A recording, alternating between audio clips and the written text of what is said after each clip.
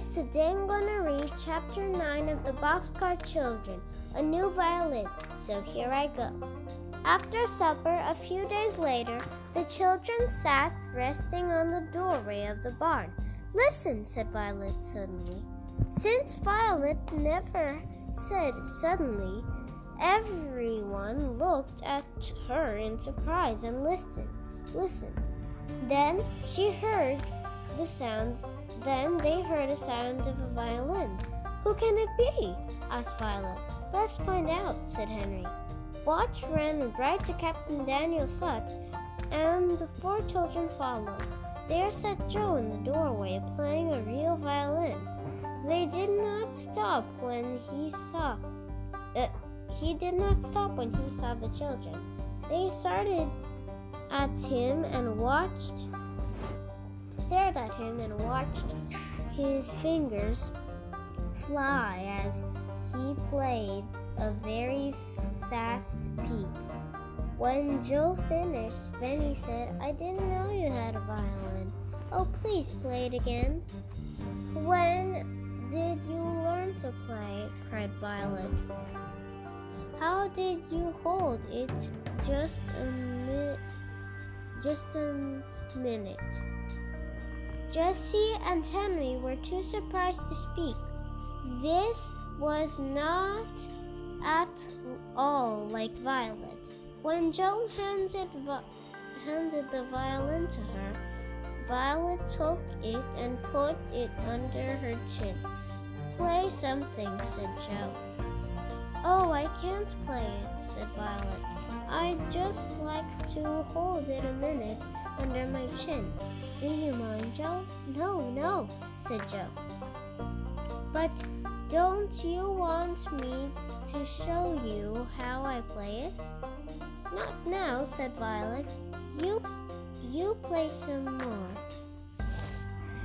She gave the violin back as if she had played one all her life. Joe did play some more. First a slow little piece, then a faster one. But Jessie and Henry were now watching Joe. They were watching Violet. She stood without moving all the time Joe was playing. Joe was watching Violet too. He was sure she could learn to play well because she seemed to like the violin so much. When the family went back to the barn at last, they were all thinking of Joe's wonderful playing. That night, when Joe went to sleep, it seemed to her that Joe played such a sad piece that Violet cried. But when Jessie woke up, she knew that it was real crying that she heard, for Violet was crying softly. Jessie got up at once. "What is the matter?" she asked, falling on her knees beside Violet's bed. "Why are you crying?" I want to learn to play the violin," said Violet, starting to cry again. "Oh, of course you shall," said Jessie.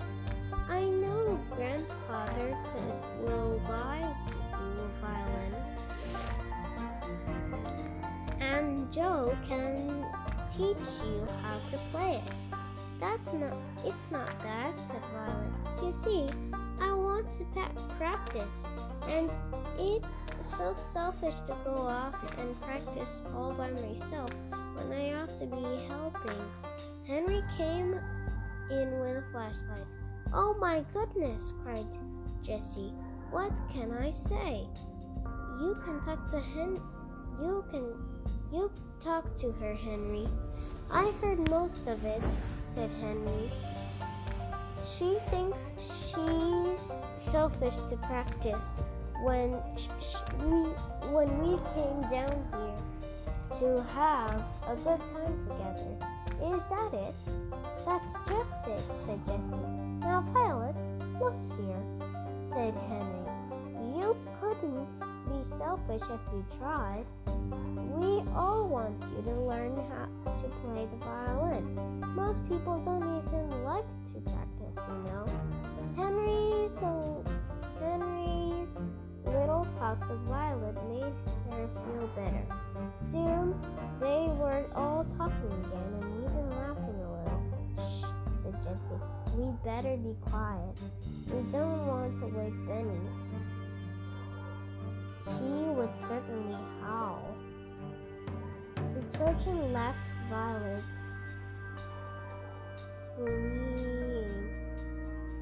feeling happily again, and thinking about the little violin her grandfather would surely buy for her. The next morning, Joe got Captain Daniel to telephone Mr. Alden. He listened to the story and thought about his own beautiful violin, carefully packed away. But he said to Captain Daniel, "Certainly, Violet must have a violin. The only trouble is that I am too busy this morning to buy one for her." "Joe thinks he could pick one out," said Captain Daniel. "He's playing it just wonderful." "That Joe is a very interesting man," replied Mr. Alden. "I'll have a talk with him when I come over. Give him the money for the violin, Captain, and let him buy one if he thinks he can." Then Joe came back to the Alden Island with the little violin. Violet was waiting for him on the dock. Joe was sure that Violet could someday be a wonderful player, so he had bought her a fine violin. The rest of the family came flying down to see if Joe had any luck. After they had seen the violin, Violet shut the box. "I don't think it likes to be outdoors," she said. "I don't think so either," agreed Joe. Let's take it to the hut, and I will give you your first lesson."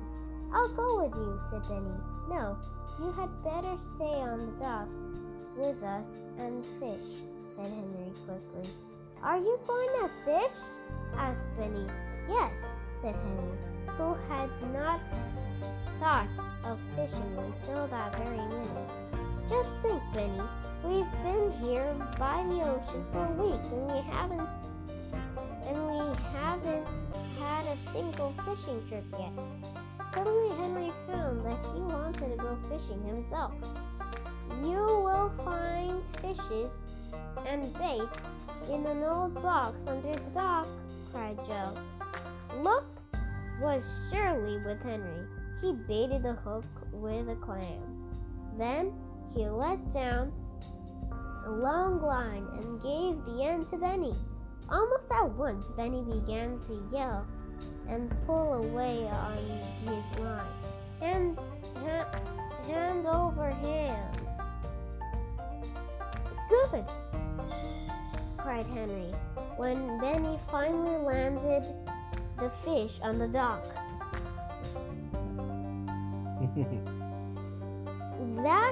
What a wonderful fisherman you are, Benny.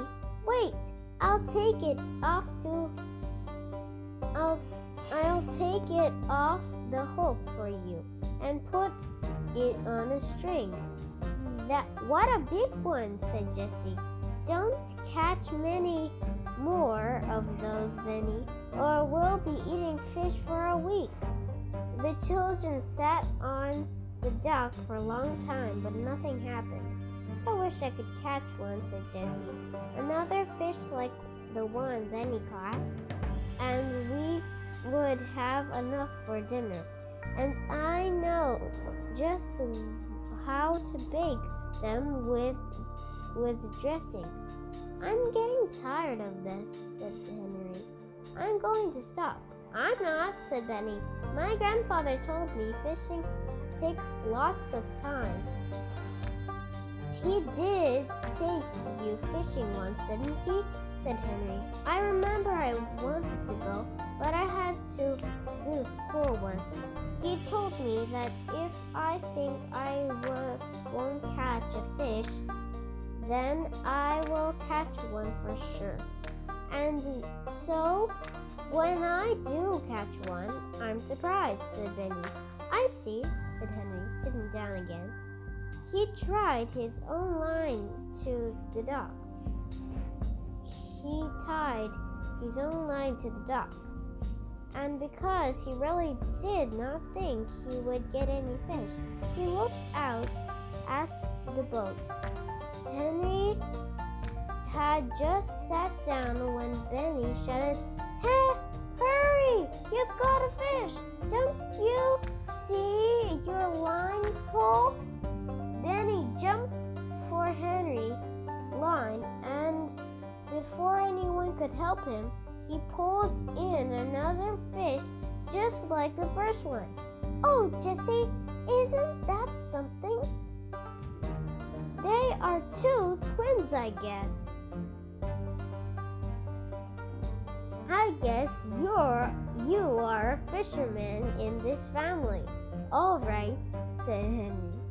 "You and Grandfather. I don't even know when there is a fish on my own line." Henry put a string through the mouth of the other fish, and Benny carried them proudly home. "Joe can clean them for me," said Benny. "Oh, I can do that," said Benny. "I can clean fish even if I can't catch them." "Cut them in half, Henry, will you?" called Jessie. "I will go in the start. I will go in and start the dressing." He'll go in and start the dressing. Benny would not leave his twin fishes even for a minute. After Henry had washed them, Benny brought them to Jessie and stayed by her side while she put them in a pan. Jessie peeled the dressing. Peeled the dressing made of bread, onions, melted butter, and set on 4 dishes of fish. "I guess they will be good," said Benny, as the oven door shut. They sat by the oven with the dog until Jessie said that it was dinner time. Violet came in. She put her violin carefully away, but she did not talk about her lesson. What do I smell?" she cried. "It's the twins," said Benny. "They are in the oven baking." "Twins?" cried Violet. "What does he mean?" Jessie opened the oven door and took out the pan to show her. "They're done. We can each have half a fish," she said, "and Benny shall have the first, because he caught them." She put the fish carefully on 4 plates. "I wish Grandfather could see us eating your fish, Benny," said Henry. "You are a very good fisherman." "He's coming to visit us tomorrow," said Violet. "He telephoned to Captain Daniel, and he said he would be over tomorrow. If it was all right." "It's all right with me," cried Henry. "And me," said Jessie. "But what shall we have to eat? I suppose we ought to have some meat for dinner. I think Grandfather would like to eat just what we do," said Violet. "Maybe Grandfather and I could go fishing," said Benny. "But we might not catch anything. Grandfather won't have time to go fishing," said go fishing, Benny, said Henry. Let's have dinner from our own garden. Remember those vegetables we had in the boxcar days, Benny? Oh yes, little vegetables with melted butter, cried Benny. Let's have vegetables. That's a better idea. Then we'll be sure to have some dinner, said Jessie, laughing.